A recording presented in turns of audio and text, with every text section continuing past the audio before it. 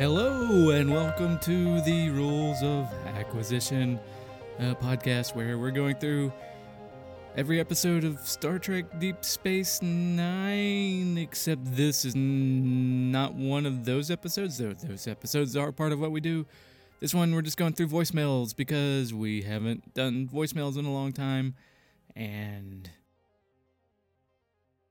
you all have great things to say. So, yeah, my name is Wade Bowen. James Nolan and Hugh Crawford will be coming on here in a minute, but I'm just talking out. I'm just talking at the up front, and we'll just go straight into going over your voicemails and what y'all have to say about stuff. All right, bye. We got another here from Greg from North Carolina on Rapture. They just fresh one. Oh, that was yeah. That was I held the universe in my arms like a little baby. Hey, this is Greg from North Carolina, here to Rapture Rant. James throughout the episode is harping about, he's talking with a prophet, so it's okay. Why can't Starfleet understand it? Except here's the thing. He's not talking to the prophets. He's getting vague ideas from somewhere that is probably the prophets, but it's not following the established format of the prophets actually directly speaking to somebody. An emissary, you get sepia tones, people who look like people that Sisko knows talking to him. Happens again in prophet motive. When Quark goes through, so we know it's not just Sisko, gets sepia tones, people that he knows talking to him as prophets. Happens again in the episode where the other guy is saying that he's the emissary. They both go in, they both see it, and it's direct conversation. Happens again in a later episode after Rapture that I'm not going to spoil. Prophets talk directly to him. Throughout, it's something where he is in complete control of his faculties and can act however you want, versus Rapture, where he is in fact acting blissed out of his head. And it turns out the Admiral's fears about how Sisko is acting are justified, because the whole time he's going, hey, you're acting weird, we got to get Bajor in, we just got to finish the ceremony, don't screw it up by being weird. And then what does Sisko do? Come to the last meeting going, Lucas will destroy Bajor, they must stand alone. Completely tanks the proceedings, even if later on Sisko goes, no, they'll join eventually. I'm sure of it. As both the emissary and the he saves them. I'm sure of it. But he completely tanks it in the moment. So Starfleet is justified in this very episode for being nervous about how Sisko is acting in this moment, because he's not having direct conversations where he can go, here's my report on what the prophet said to me and what I said to them. He's going, I've got a vision from on high, which is far more religious than they want to be when dealing with the known wormhole aliens. That's it. Have a good day. Okay, let me lay out my case here. Cracking my knuckles. All right, on this one. First off, we are seeing, in all of the other times that we've seen the prophets, we've seen them from a first person's perspective, an internal brain, mental perspective. On this kind, we're only seeing Sisko from outside the perspective. Also, clearly, this is a new way that they're choosing to talk to him. And all of that stuff is in there. Also, I still believe that if this had happened to Riker or Geordi or Spock, they would have came in and said, wait, hold on, guys. He's acting weird because he's being in communication with some alien that we know a little bit about. Let's try to like deal with it in a scientific way. But him destroying the proceedings directly saves, this is spoiler territory, but it directly saves Bajor. Bajor would have been annihilated if he didn't do that. But one, like you said, that's spoilers. Starfleet doesn't know that. Here's my counter. But Sisko does. Sisko knows it. So, you're right, and the episode shows that it's not Odo. He's not fucking up. He saves Bajor. We can agree on that. But here's the thing. It's not that they went through the wormhole to talk to these aliens. He got shocked by a console that wasn't grounded. Mm-hmm. And so that's not quite the same thing as an alien interaction. We have to take for granted that his contact with the prophets before set him up to that this is a thing that happens. But, a high-ranking official inside the Federation is saying that he's in contact with the wormhole aliens. You mean... So, maybe Sisko is. So, maybe give him the benefit of the doubt. Here's the other thing. Starfleet is a military organization. He is... much to the detriment of the show. Yes. Don't jump on me for saying this. He's acting like a blissed out of his mind, and he's disobeying direct orders from a superior officer. Even Picard, or even if it were Riker, they are supposed to act with a certain amount of protocol, and there's a way that Starfleet is supposed to operate that he's not operating in.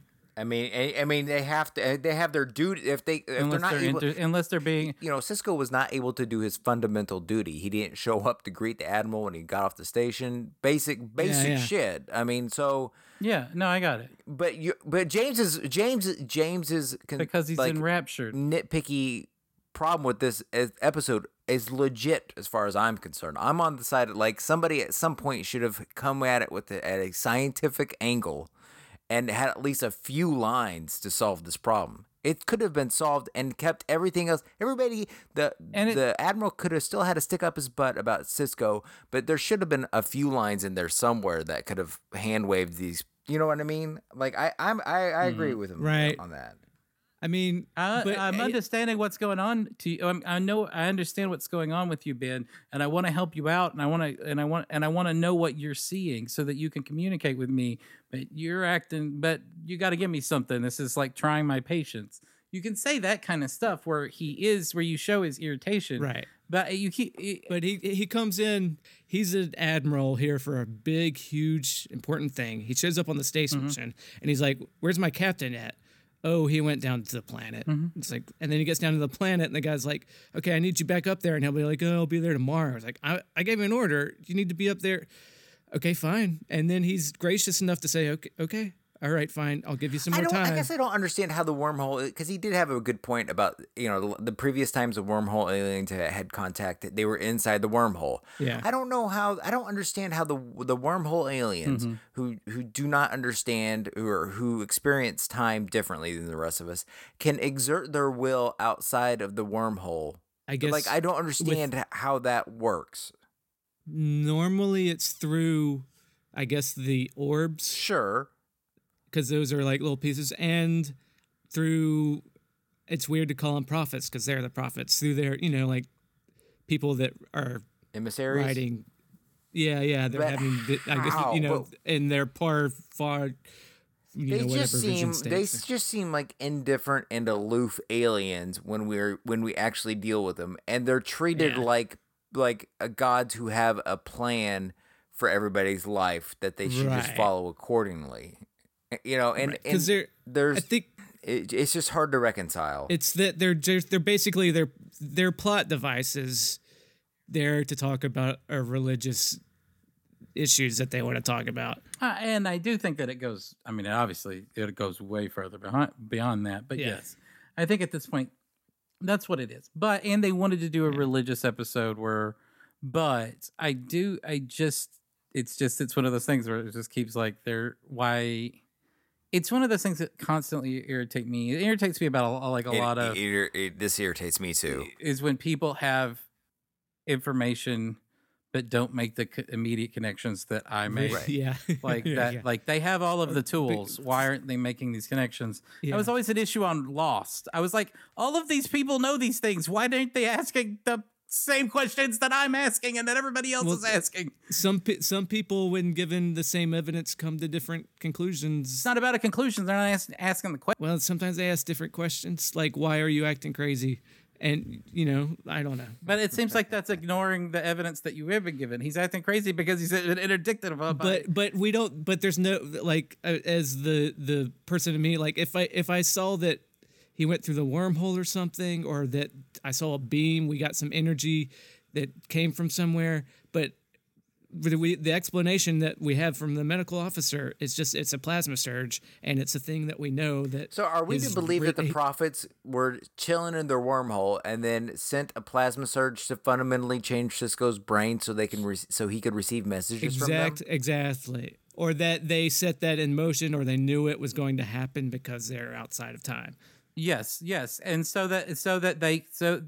because that's them being extremely proactive. Whenever, you know what the prophets act like? Yeah. When they're in the wormhole, they act like Dave Chappelle's version of Prince. whenever they're like, that's what they act. They're strange and aloof, and they're like completely indifferent as to like, oh, you're here, okay.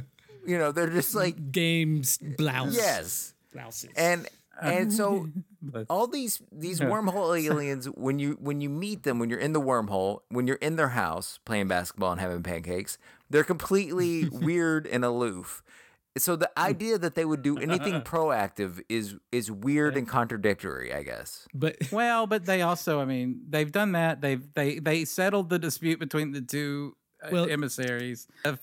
Like, I mean, like they do proactive things. Let's keep the Prince analogy. Prince is a pretty aloof guy, and he's like, oh, what is Prince? But do you know what Prince was secretly doing? He's putting kids through college. He was giving money to communities, and he didn't tell anybody about it. he was taking all the fentanyl off the streets. Well, he was doing that too, but he was also donating he was doing a lot of like charity work that nobody knew about. No, Prince is great. Yeah. Okay, so to understand the prophets, it's best to try to understand Prince first. I think that's right. I think this is the key. This is the key to me enjoying the show for the rest of the. But also, I distinctly think that, and I've not read that they mentioned this, but I think that they have the rest of the season plotted out, and I think this shows that yes, it is very key that Bajor didn't join the Federation for a very distinct reason. They clearly have it plotted out because he's like drops the Dominion War. The Dominion War, but I mean to plot it out all the way to know that where Bajor fits into it and everything. So I think that obviously they're doing some setup work here. Yep. I think the Prince analogy is the one we go with, like to understand. Yeah. And just like Prince had a fentanyl problem, Sisko is acting high in this episode. Yeah, I guess that's just the way, like, I don't know. It just seems like that's the way a lot of people act when they're playing religious rap, whatever. So, all right. What else we got? Do we think Avery Brooks ever did cocaine? I bet he did. In the 80s, when he was on Remington Steele? He was playing Hawk. Spencer for Hire. Yeah. It's Spencer for Hire. Or was it Remington Steele? It's Airwolf, right? It's the Airwolf, same fucking show. Yeah. Blue Steel. No, it was Blue Steel. Wasn't that the other? There was Air. Yes. Airwolf. Airwolf. Which one had Jan Michael Vincent? The star of Airwolf was that helicopter man. Yeah, that's all I remember about it. I literally only know Jan Michael Vincent from Airwolf and from the bowling scene in Buffalo '66. I don't. Yeah. Yeah, I've probably watched Buffalo '66 3 times, and all 3 times with James. I love Buffalo '66 so much. I don't think I've ever watched it. But I will say about Sisko's overacting and Rapture. What? There's I'm saying I'm about to say something nice. Don't calm down. Call out culture, motherfucker. We called it out as overacting before, but I will say there's a certain when he gets like emotional, there's a certain femininity to his performance that I think is actually kind of interesting. I don't think I've ever called him overacting. I think I've always I think out of all of us, I think that that he's been pitch perfect this entire, like, from start to finish. Well, I don't think Avery Brooks has ever had a bad acting choice ever. But, right. Well, you realize you might not be in the majority opinion. I realize that I am alone in that. I know that. But it's my personal belief that he has never had an acting misstep on Deep Space Nine. But when he's having his day, you took it away. Like, there's a certain, and I mean this as a compliment. Like, he's not afraid to be vulnerable. Like, and it's a high pitched, like, almost feminine voice he's using, and I think that's actually powerful. I think that's awesome. Yeah, it's a tool in his toolbox. He's in the moment. He's always in the moment. That's the thing about Avery Brooks is he's always in the moment. Like, it's not always the most naturalistic moment, but hey, as a guy that was in a play called Terotica where I was doing a bunch of crazy naked stuff, I don't believe all acting needs to be naturalistic. There you go. So, yeah. There you go. Yeah, it's like Shakespeare, No, that's not. Well, whatever. To make Star Trek creators' favorite analogy. Avery Brooks would have been great in Twin Peaks or any David Yeah. Lynch thing. I bet he would hate. No one hates being on set with David Lynch, do they? Everyone likes Well, I don't know. Does David Lynch ever put black people in his movies? That's a good point. That's a super good point. He likes to put Nazi imagery in there, but he doesn't want to put black people. Oh my god. Oh my god. Oh my god. Oh my. Yeah. Oh my god. Sire. Sire. I'm scared of him. I don't know. Sire. Yes, sire. We're gonna get everybody off the spice loader. Holy fuck, you're right. I can't think of a I mean, Yeah, there's probably I one that I know. just absolutely. It's got a problem. It's like, come on, David. Well, on the other, I mean, He's playing with his themes and stuff and whatever. Yeah, I mean, he's got such a very particular niche. I don't want to see him try to do like an urban drama. Or Sure. I don't want to see him go the Gus Van Sant like route. But yeah, that is kind of weird. But I guess. Yeah, I'm just saying, there's no black people, and he likes Nazi imagery to show up sometimes. I don't get the Nazi. I'm just talking shit. Well, okay. I was like, am I missing something? I mean, Dune, the uniforms in Dune, right? You brought that. You're the one that pointed. You pointed that out to me. Yeah. Yeah, they're a little Nazi, but I think he's having fun there. I don't. Let me just get it out here and say it before anybody jumps to conclusions. I don't think David Lynch is a Nazi. No, or racist. I don't know. I can't make a call on that. He's got a niche. Yeah. You don't never know, but like he's got a niche that I'm willing to. Yeah. I wonder if his sets are though. That would be damning. I don't. Well, if he's using inclusion wrider, inclusion writer. If he's shooting them in Poland, like in the Empire, there's. He's using Showtime right now. So yeah, who knows? But anyways, that's a whole other thing. Podcasts of our uninformed opinions about David Lynch's racism, or lack thereof. I'm looking though. I'm on the hunt. All right. Well, we've wrecked James for the rest on. of this episode, but yeah. Right. Maybe I can pull you back. Yeah, you got You can keep going. Keep going. We got something here from IMDb. Twiggy. Oh, okay. Yes. He's a little bit behind, but I believe he got us a White Album, long delayed. Ah, yes. I love these. All right. Hey guys, Twiggy here. I've got my season 4 White Album, which is very, very late. Anyway, I've got The Way of the Warrior Part 1 and 2, Homefront, Paradise Lost, A Session, For the Cause, Broken Link, and that is it. I think this is a season that has a lot of good episodes, but a lot of those episodes don't really move the ball down the field, as we like to say. I had a short list of other episodes that I could have put in, and my thing only goes for like 6 episodes, so I could easily fit most of these in, but I just don't think that I need them. You got The Visitor, Hippocratic Oath, Indiscretion, Rejoin, Crossfire, Bar Association, To the Death. I thought To the Death, I definitely could have made a case for putting in there. Sorry, because, it helps with the whole Jem'Hadar side of it. And I did really think about Crossfire as well, because it moves forward the Odo and Kira relationship. But at the end of the day, they're not really integral. I suppose maybe Crossfire is, but the storyline that I've already set up through the previous 3 White Albums has been all about Jem'Hadar, the Changelings, and to a lesser extent I've been sprinkling in a lot of marquee stuff, which is why For the Cause is in there. But yeah, I reckon you can make this a really concise, short program. Yeah, happy days. Y'all remember season 4? I'm a little fuzzy. No, I remember it. He cuts it to the bone. Right? It's like a white EP, really. That's an interesting thing. No, I think he cut. I think he cut some good things there. Like, oh yeah, well, the Visitor and etc. Yeah. Yeah.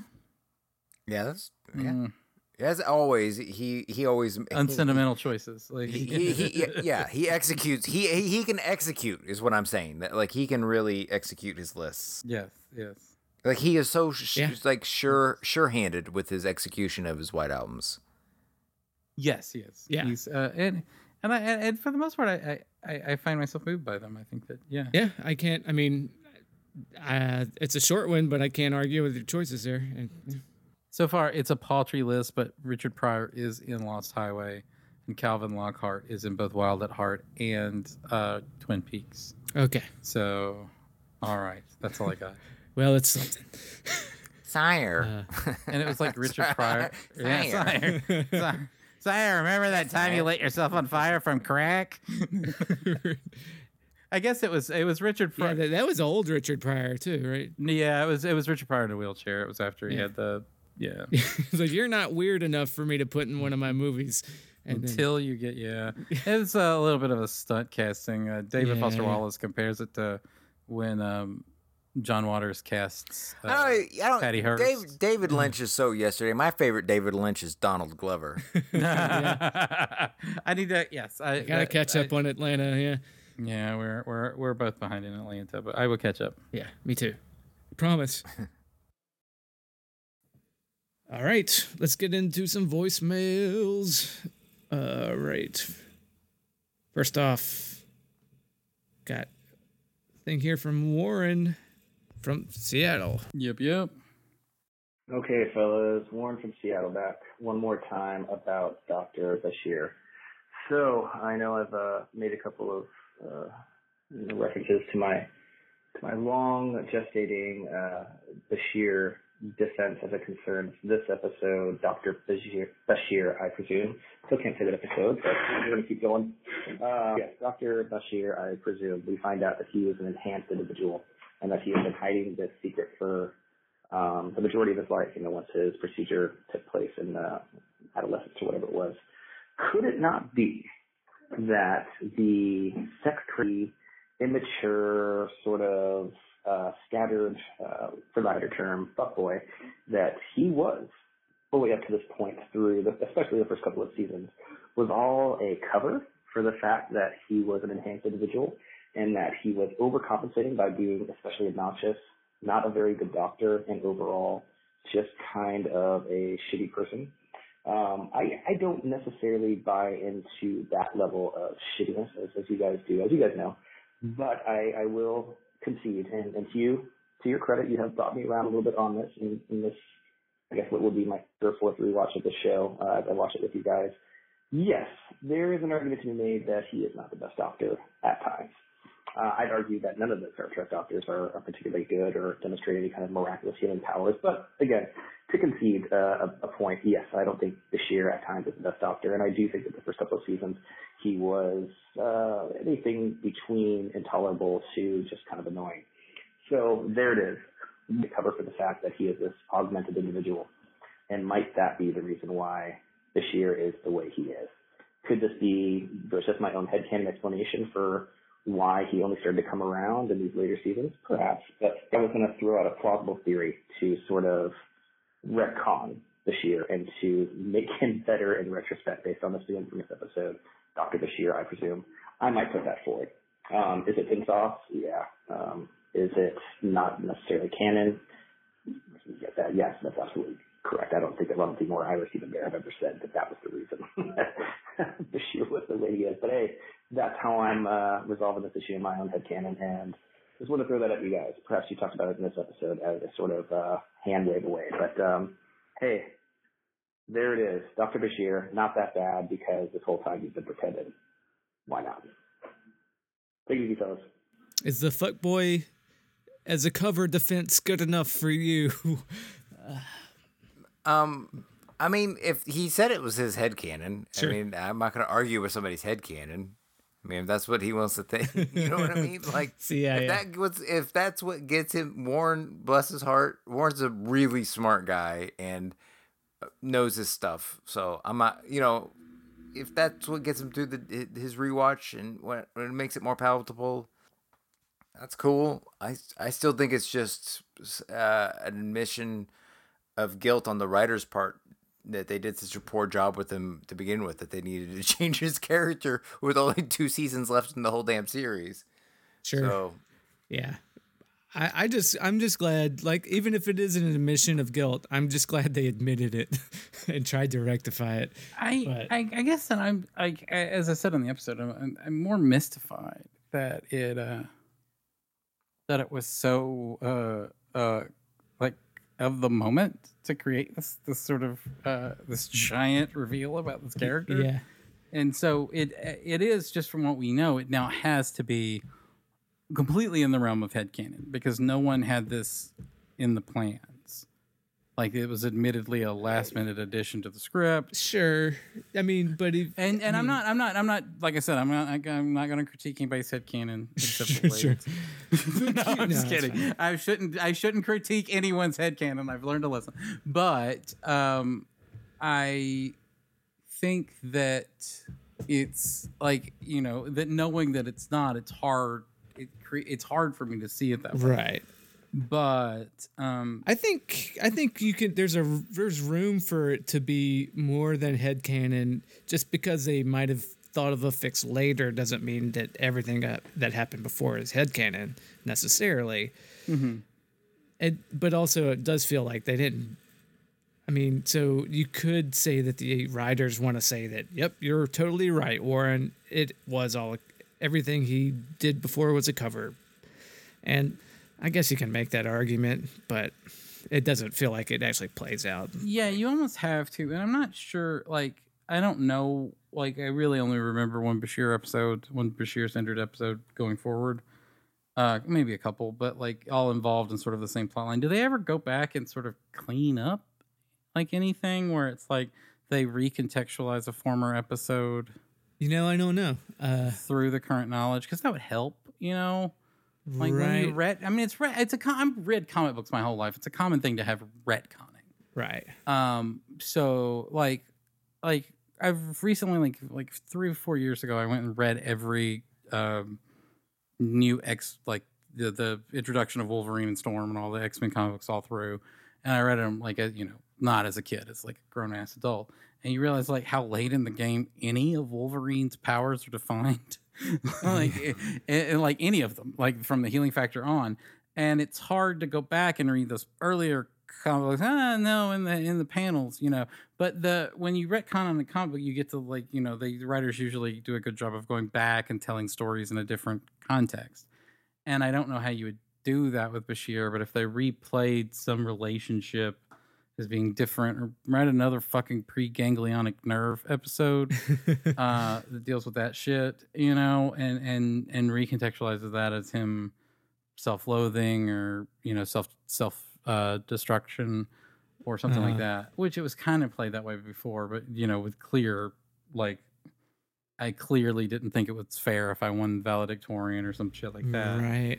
I mean, part of me wants to go back and watch that Bashir's Brain with episode, but then part of me is like, why would I subject myself to that again?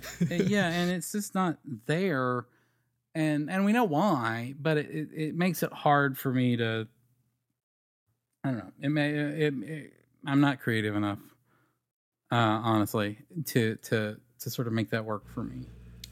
And maybe that's a flaw in myself. So yeah, I don't know. Yeah, I'm not trying to get that sounded like I was fishing for a compliment. Fuck, James, have more of an imagination. I'm perfectly fine with myself. Yeah, no, you dolt. No, but that's clear. I'm just saying that it is an hindrance for me, and it's like, I know you got an imagination. Let's talk about ZL and Garrick some more. Well, no. Sorry. Sorry. I'm just being a dick. Poking bear. All right. What else have we got? All right, let's moving on to this. Thanks for the call, Warren. All right. Segue. Oh shit. We've got a voicemail here from Warren from Seattle again. Yeah. Let's see what this has to say. Warren's on the dime. Yeah. Okay, so guys, Warren from Seattle here, making my first ever call in to a Discovery Home Companion. I'll try and make this as quick as possible. As you guys know, based on the Twitter exchanges, I was a bit behind on Star Trek Discovery. I, let's say, acquired the show through other means in the Paramount TV network, all of them listed, of course. But yeah, so it took me a little while to get caught up and to get through all of the Discovery Home Companion episodes. But just, real quickly, and I think this is why I've been struggling to make this call, because I'm kind of coming to terms with it myself, that this is not a good show. It's an adequate show. And I believe, James, you had said this early on in the show's run, if this were just any old space show, it might be fine, but this is a Star Trek show, and if we're going to take that baggage with it and our critiques of it, I'm having a hard time finding a lot of redeeming qualities about it. The characters aren't that good. Georgiou was interesting for an episode, and they killed her. The relationship between Anthony Rapp and I'm blanking, the guy from My So-Called Life, his boyfriend in the show, probably my favorite interaction relationship on the entire run of Discovery. And as you guys said, they fridged the boyfriend there in episode whatever the hell that was, 5 or 6 or whatever. So yeah, they went ahead and pissed in that cereal. And just in general, the characters don't seem to serve any function in the show vis-a-vis development or an expansion of the universe. They just seem to be there to sort of push this mystery box along, which by the end of the series, like, it wasn't really that great of a payoff. Okay, so it's from the Mirror universe. Oh shit. Georgiou's back. Oh my god, didn't really care about her in the first place. This is a show that, and I think this is what it gets down to for me at least, it's leading with its head and not with its heart. This isn't an earnest show that is taking its characters and its story seriously insofar as it wants to develop either or to make it a part of a bigger universe or a bigger world. This is, it feels to me like it wants to be Game of Thrones in space. It's taking a bunch of notes in terms of what studio execs think that people want to see and are cramming this into a Star Trek package. And it's just not good, and I think it comes through. And that's pretty much it. Like I said, I felt bad for not being able to stay up with you guys. The episodes were coming out and to kind of get feedback as it comes along. And listening to the episodes, there's been much better feedback than mine. And I think a lot of people have hit the points a lot more soundly than I have. And, props to Pluto Burns, especially for his take, I think it was. It was Bucky with the good hair. That if we're going to go back into the memory of Star Trek fans, if we're going to get into nostalgia, why not go to TNG? The people who are watching the show grew up on that and not the original Star Trek. So, I mean, what are we even doing here in this timeline? And, it's out of time. But It's yep. I was for a minute there when he said I gotta talk about Star Trek Discovery. I got a flashback. I was like, no, trigger warning. I don't, not just to the show, but to the arguments about the show. Yeah. Well, I agree with him. It's fine. It's a fine base show, but it's not great. And, I think that's where I ended up disappointed, but I think saying it's fine is, for even being a basic space show, is still being generous. Yeah. I mean, I don't want to have this argument again. I'm currently deep into watching what is right now, like my wife is making me watch The 100, which is a sci-fi show that comes on the CW network. Uh-huh. The pilot episode used an Imagine Dragons song. It's that kind of show.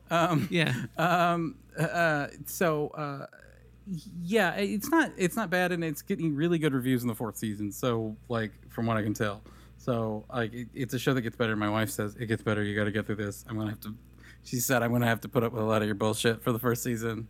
And that's fine. But, like, it is, like, that being said, I except for acting-wise, like, specifically acting-wise with Michelle Yeoh, Jason Isaac, Abe Sapien, like, without those, like I think it's pretty, it's on the same level, except it's got some better actors on it than The 100. Yeah, but, I think Murray Wiseman is pretty good. It's Tilly. Oh yeah, she's. Fine. I mean, I don't have a lot of complaints about the actors.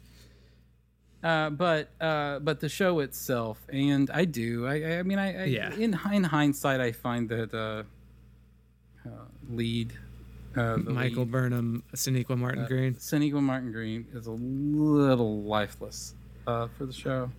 But That's the thing. That's the thing that I felt scared to say the whole show. Like she's, Really, I thought I don't. I thought she was doing really good work for what she was given. mean, I thought she was completely watchable, and I thought she I thought she was fine, that but she wasn't- didn't blow me away like wasn't I the thought problem. everybody. And it was a taste thing. I had other actors that I thought like I would have loved to see in that role. and they may have been. Oh, I mean, that's I interesting. think it's ultimately like it's not so much a function of bad acting. I'm sorry. You said you did a rewatch. No, I'm trying to compare the 100 to, which is we keep talking about a normal sci-fi TV show, and I'm watching one right now, so I feel like I'm trying to make comparisons between that and the normal. Well, I got that, but I'm like you said looking back on Sonequa Martin. Reflecting Just looking on back, reflecting back on it. Reflecting. So when you think back, you think that she was more of a problem. Like looking back. Yeah. I don't think she was a problem, but she didn't. blow Between me her away. and the writing staff, they did not make that a compelling character.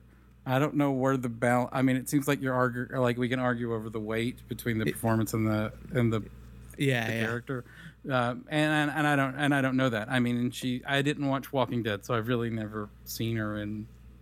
Wasn't she Cuddy's daughter or something? She was fine in Walking Dead too. Like she was not bad, but So I'm not here to damn her. I don't know what it is that character and this doesn't work. So yeah. So yeah. Well, we still have more. But I'm glad that Warren was here, and I missed Warren's voice too. That was like Yeah. It was nice. I was happy because Warren is pretty. He's a Twitter attacker, and I expected to be attacked on Twitter during the whole season. Maybe And we'll throw a mini-sode out for a Discovery Home companion since we have that RSS feed just sitting there. Oh yeah, yes. Yeah, Well, no. Well, I don't know. I don't. Yeah, we'll discuss. We'll see. Yeah. Oh yeah, I'm not promising that we're going back to it in season 2. I mean, I'll watch the show, but to get you guys on board, it's that's a Patreon goal, right?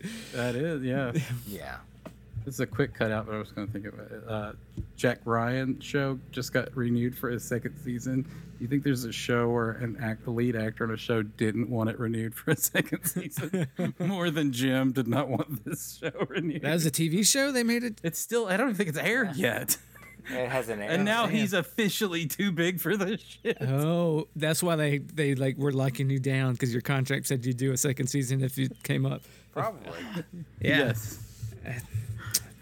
All right. Talk about the female gaze. He's a guy that had to fucking get on some HGH. Oh yeah. Well, he did that a while ago to get in that Michael Bay Hillary killed. Yeah. Whew, okay. Well, that was an aside. Cutting back. Yes. All right. Let's see. We got a voicemail here from Tom from Cleveland. Oh Yes. Good evening, gentlemen. This is Tom from Cleveland. I would like to open my voicemail here with a song for James. Romulan lady, from the moment I saw you. Oh, getting shot by that breeze. All right, just listen to Inferno's Light. I can disagree with you a little bit on the title. I like those two titles, Purgatory Shadow by Inferno's Light, kind of going with that Dante idea of you are on a journey. You're heading up from heaven down to hell. You know, you've passed through purgatory and you're now heading into the hell of war. So I like the titles. I thought the titles were good. Obviously, phenomenal episodes, great stuff. Would like to see. Not sure where this whole ZL thing is coming from. Never got that they were intimate in any way. But that was a rare misdirect on James's part, but usually very observant. I disagree. But really, this shows what makes the Dominion such a great organization. There's just clear through line to victory. There's no honor, there's no posturing. There is simply, we are going to take you out in the most efficient way possible, and unless you are very, very lucky, you're not going to make it out. And I have to imagine that back in 1996, 97, a younger Donald Trump was probably sitting at the top of Trump Tower, enjoying a stuffed crust pizza, and watched this episode and thought, that Gul Dukat, he has some good ideas. So I am going to blame, among the myriad of sins laid at the feet of Gul Dukat, the Trump administration.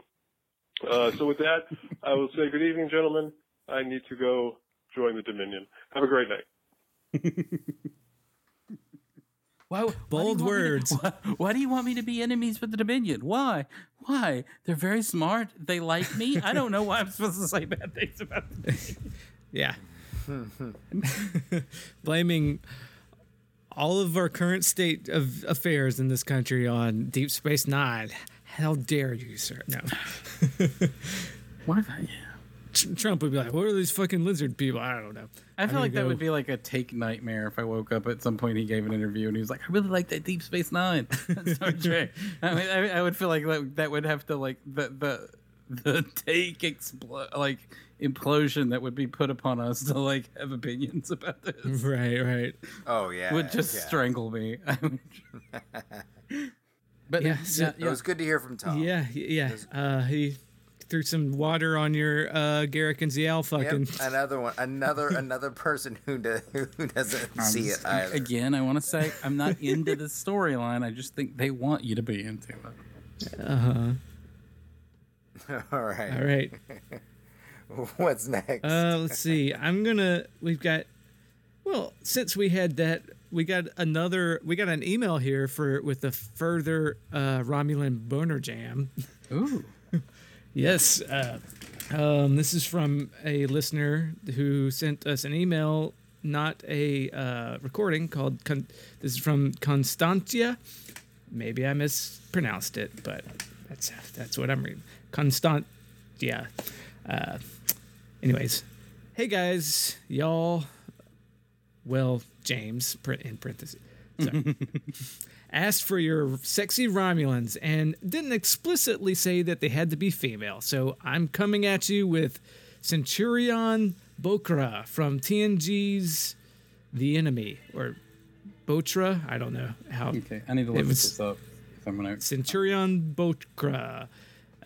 His name sounds like a vegetable, so it rhymes with okra, I'm assuming. His name rhymes with vegetable. He's strangely tall and lanky for a Romulan. Even those massive shoulders pads can't quite entirely disguise it. I was gonna say this isn't the one played by Marco Lamo, is it? No, it's not. No, I guess not. No, I'm looking. Yeah, so his name sounds like a vegetable. He's tall and lanky for a Romulan. He has no sense of humor, and even though he's supposed to be a threat to Geordi for like half the episode, he kind of just comes off as a nerd. He is just my type, basically. Oh, I remember this episode. So much. They have to work together to get out of a thing. Yes. All right. Yes. So you see the boner jam for that one? Well, I mean, I am I'm a cis male, so but the women work more for me. But I get it. I can't see why anybody would be. No. There is something about the very severe like features, and I don't know what it is. I like the haircut. I like the eyebrows. All right. I like both representations because there's the original series representation where they're a lot more like just actually conventionally sexy, and then the TNG remake where they got much more advanced foreheadery going on. Yeah. There's some goop on their forehead. For TNG era. Marina Sirtis is hotter to me as a Romulan than as normal. What? Yeah. I like Romulans. I don't know. Okay. That's some interesting stuff. Yeah, I thought everybody agreed that was like she's less sexy, but well, hey, no, you're into what you're into. I'm man. not. Yeah. I got a touch of the sub in me, and so it seems like they can make that happen. All right. Well, anyway, keep up the great work and let James know that if he ever wants to go cruising for Romulans, I can totally be his wing woman. Or you. If just, surely you I bet all of our listeners have some sort of weird attraction to some alien life form on Star Trek. So So Cinder. Yeah. What would my boner jam be? I'll have to think on it. Bajorans don't count. They just got a little shit on their face. It's No, fine. Bajorans don't count. Half the time, I don't even notice who's a Bajoran and who isn't on the show. Only weird aliens, people. They were designed as a character by Rick Berman taking Michelle Forbes to the costume designer and saying, "Don't make her ugly." Right. Like that was how they were designed. So, yes. Yeah. I could probably. I'd have to think about that. Oh no, And Orions don't count either. It's too easy. Okay. Well, man, you're putting all these restrictions down. I know. Maybe Orions count, but they're basically just green ladies. I'm gonna can I say David Bowie's wife from Star Trek 6, or does that Iman not count because it's Iman? Well, yeah. I mean, that count. I mean, whatever. You guys can count. Because there we go. That's me. Because she's got some weird shit on her face too, but she's also, I mean, Yeah, scales too. Some weird feathery scales. yeah. But yeah. Even when they make them look weird, they'll make them look sexy, right? That's true. I mean, Iman is pretty hard to fuck up. Yeah, oh, what a weirdo! You thought Iman was hot? Like, yeah. Grace Jones was like that. That would be like a little more piercing. Oh yeah. And also, I mean, like the sexiest woman in all of Star Trek is that weird bald-headed woman from the motion picture. Oh, V'ger. Yeah. Oh yeah. V'ger. I have taken a vow not to copulate with a man. Like that's the first thing she says. Right. She's like, she's bald. She's a female incel. She's taken over by like a god in the course of that. Right. Yes. Bit of a prude. Some people are prude. No, whatever. Anyways, B'Elanna Torres. but she ends up boning the child molester, right? Yeah, that's true. B'Elanna Torres. Oh Jesus. Yeah, sorry. B'Elanna Torres can get it too. Yeah. All right. Oh yeah. Oh yeah. Mm-hmm. She definitely Is that it for? No. Oh no. We all talked of my about boner jams. No, I can keep going. we've got some thoughts here from Kristen. From very good. on Eddington's negative sex appeal. This I'm very interested in. My thoughts on the uniform, because why not? Hello, Kickers of Elves. This is Kristen from Toronto again. I am catching up to where you are in the show, and I thought I would call in with my thoughts on For the Uniform, because who doesn't want to hear them? Yeah, so there's kind of two things I had to say. One is, this time around, I haven't watched this episode in a couple years, and this time around I noticed a sort of element that's missing but not missing of sexuality in the relationship between Sisko and Eddington, which is not missing in that it feels like it's present in the text. Like, Eddington says something to Sisko in the scene where he ambushes him at the refugee camp, like, did I say you could turn around, or did I say you could look at me? And not to be TMI or anything, but that has a bit of a sexual overtone to me. And there's also, like, in the final scene, Eddington says something like, I'll give you what you really want, me. And that should be sexy, but the way that it's missing is in the subtext and in the performance, and the actors do not go there, like, at all, even a tiny little bit. And I don't know if it's just that they don't have any chemistry with each other, because Eddington has a sort of negative sex appeal, like he's, well, I'm sure he's someone's type. I'm sure someone out there looks at a scrawny, balding, sticky out ears, middle-aged Canadian and is like, damn. But that is perhaps a fringe opinion.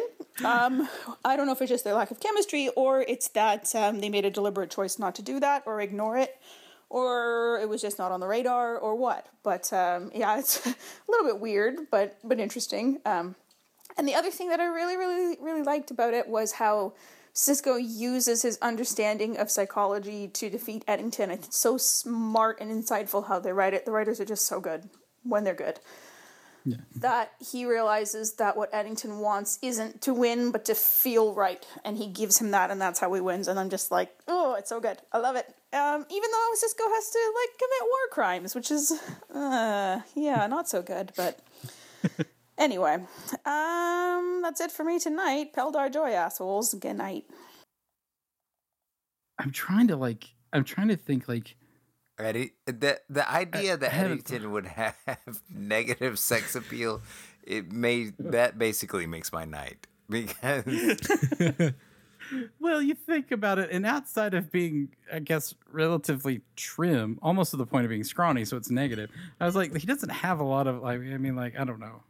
My mother-in-law says she loves bald, male pattern baldness. I mean, I know that's and she knows that's a minority sort of thing. So, a minority opinion, but yeah. I was trying to think of like. I mean, Picard, sexy as fuck, right? But well, I mean, yeah, but I mean, he's compensating in other areas. So, yeah. Yeah, Eddington's he's the Jim Abbott of sexiness. Sure, but I guess like I'm trying to think back. I'm like, if Sisko could have like electric sexual chemistry with another man as subtext, not as text, that would, like, I guess in the way that, I guess the thing that comes to mind just because Marvel movies are in my brain, but like Captain America and the Winter Soldier, or Captain America and Iron Man, both have some form of like. Yeah.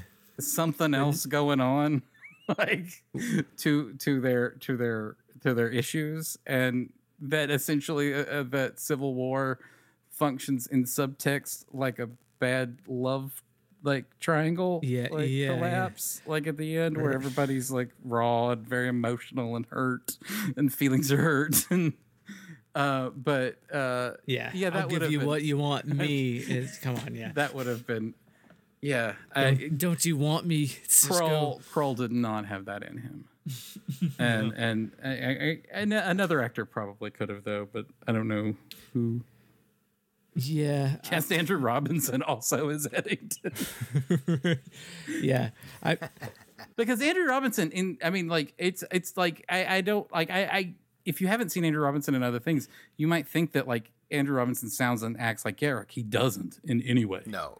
He built a character. It is a full performance, and so like he could easily just build it in another way, but still, right. Well, ever since you brought it up, I can't stop thinking about Eddington with Kelsey Grammer since they went to Juilliard together or whatever.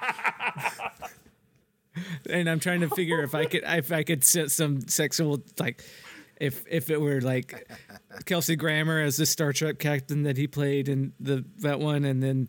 He's like, yes, you want me, don't you? And Kelsey Grammer, yes, get over here. And I'm sorry, I'm gonna go write some fanfic right now. I'll say that like one of the things that's occurred to me before, and I've never really wanted to say it, but while I'm not a world's biggest Frasier fan, but if you watch Frasier, him and Niles have a degree of sexual chemistry on that show that is weird. Well. Yeah. Well, I mean, I never saw that, but I'm not gonna. I never saw that. It's subtext. It is not. I'm not saying that you're not meant to. I mean, they're written as that writers. There's full of like homoeroticism in Frasier because. Yeah, they were having. I mean, yeah, and yeah. It was just I think it's that they're comfortable with each other, they're fussy with each other, like they're brothers. Brothers are the thing that throw that off for me because I don't have a brother. And I know both of you do, but I don't have a brother. So, like, even when I watch, like, the HGTV's Property Brothers, like, I think that they have, like, especially, like, I watch that show when I'm stoned, and I'm like, these guys want to fuck so bad. Like, no, that's just like, that's narcissism. They want to fuck them. I know, that's so weird. Like, man, as a guy who has a twin brother, it's fucking weirder to me, trust me. They can save on so much. But I've been around you and your brother your whole life, and I've never thought that you guys had any degree of sexual chemistry whatsoever. We don't. You guys literally just don't. Up. You guys just are violent towards each other. But but like Property Brothers, man, they're it's weird. It's more playful than. Yeah, well, it's because it's like when they get off on being twins and they get off on each other and they're getting off on themselves, but they think of themselves as a unit. I have a lot of opinions about twins, and yet they never get off on the property. Well, you can think of how much therapy you clear through a lot of therapy by like working. Like, who, me? No, not you. You know, like a twin who finds himself in that situation.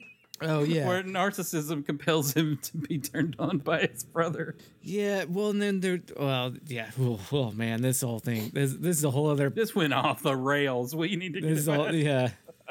Well, maybe we should go wrap it up for the evening, guys. Thank you, Kristen. Yeah. Thank you, Kristen. I'll let you. Thank you, Kristen. That was. You found a way to talk about negative sexual appeal, and we took it even further. Yeah. Yes. Yeah. All right. Yeah. Let us know if you have any other questions about any of the stuff we discussed. I think that will cover it. I'm not right saying now. that the writers wanted you to think that Niall and Frasier would fuck each other. I'm just saying that was a subtext that it I'm seemed sure to me. you're going to get lots of. You're going to get. This isn't my theory. Everybody's going to say that James is wrong. I don't think they're going to fuck each other. Yes. Yeah, I think you're misreading Frasier. I'm not really. I'm saying that it's. But I'm going to go ahead and. That it's a, I'm just saying you can think whatever you want about it. Man. Do you agree with that? Do you agree that with Civil War that there was like a? It was like a weird. I agree that you could see it. You went back to your old girlfriend, but you've spent so much time with me, and everybody's crying and shit. All right. Anyway. All right. Well, let's wrap this bitch up, I guess. How about that? All right. All right. Yeah. Well, thanks again for listening to the voicemails component of our show. Please join us again next week. Yeah. Right? Yeah. If right. Yeah, I guess I'll do the thing. Yeah. Sorry. Yeah. No, that's okay. I forgot. Give us a call at 917-408-3898 to discuss any of the shit that we talked about. If you need to correct us or give us your boner jams, man and women. Or send us an email at rulesofacquisitionpodcast@gmail.com and check us out on Patreon for other stuff when we go off the rails about not Star Trek things and hear all our thoughts about that. Mm-hmm. So much you can find out what specifically by checking it out. Patreon.com/kickersofElves. And yeah, there we go. All right. Well, thanks again for listening to another episode of the Rules of Acquisition. For Wade, James, and myself, 3 to beam out. I can't get enough of this Francis McDormand. Do you know the cunt weasels that run this show have a call-in line, where you can express your DS9 wishes and DS9 dreams into their ear holes? They will play them on air and try to be nice to you, because one day they hope to sell you Blue Apron snacks and underwear made out of modal. The number is 917-408-3898. That number again is 917-408-3898. You will probably want to talk about how hot Dax and Bashir are. That is great. These pretentious asses also love it when people say they are wrong. So feel free to do that. James will probably go off on a knowingly obtuse rant about construction issues or political sophistication. We know you love that. Again, 917-408-3898. Did you know that some Deep Space Nine podcasts have more reviews than us on iTunes? Doesn't that piss you off? Please review us on iTunes. We need to feel loved sometimes.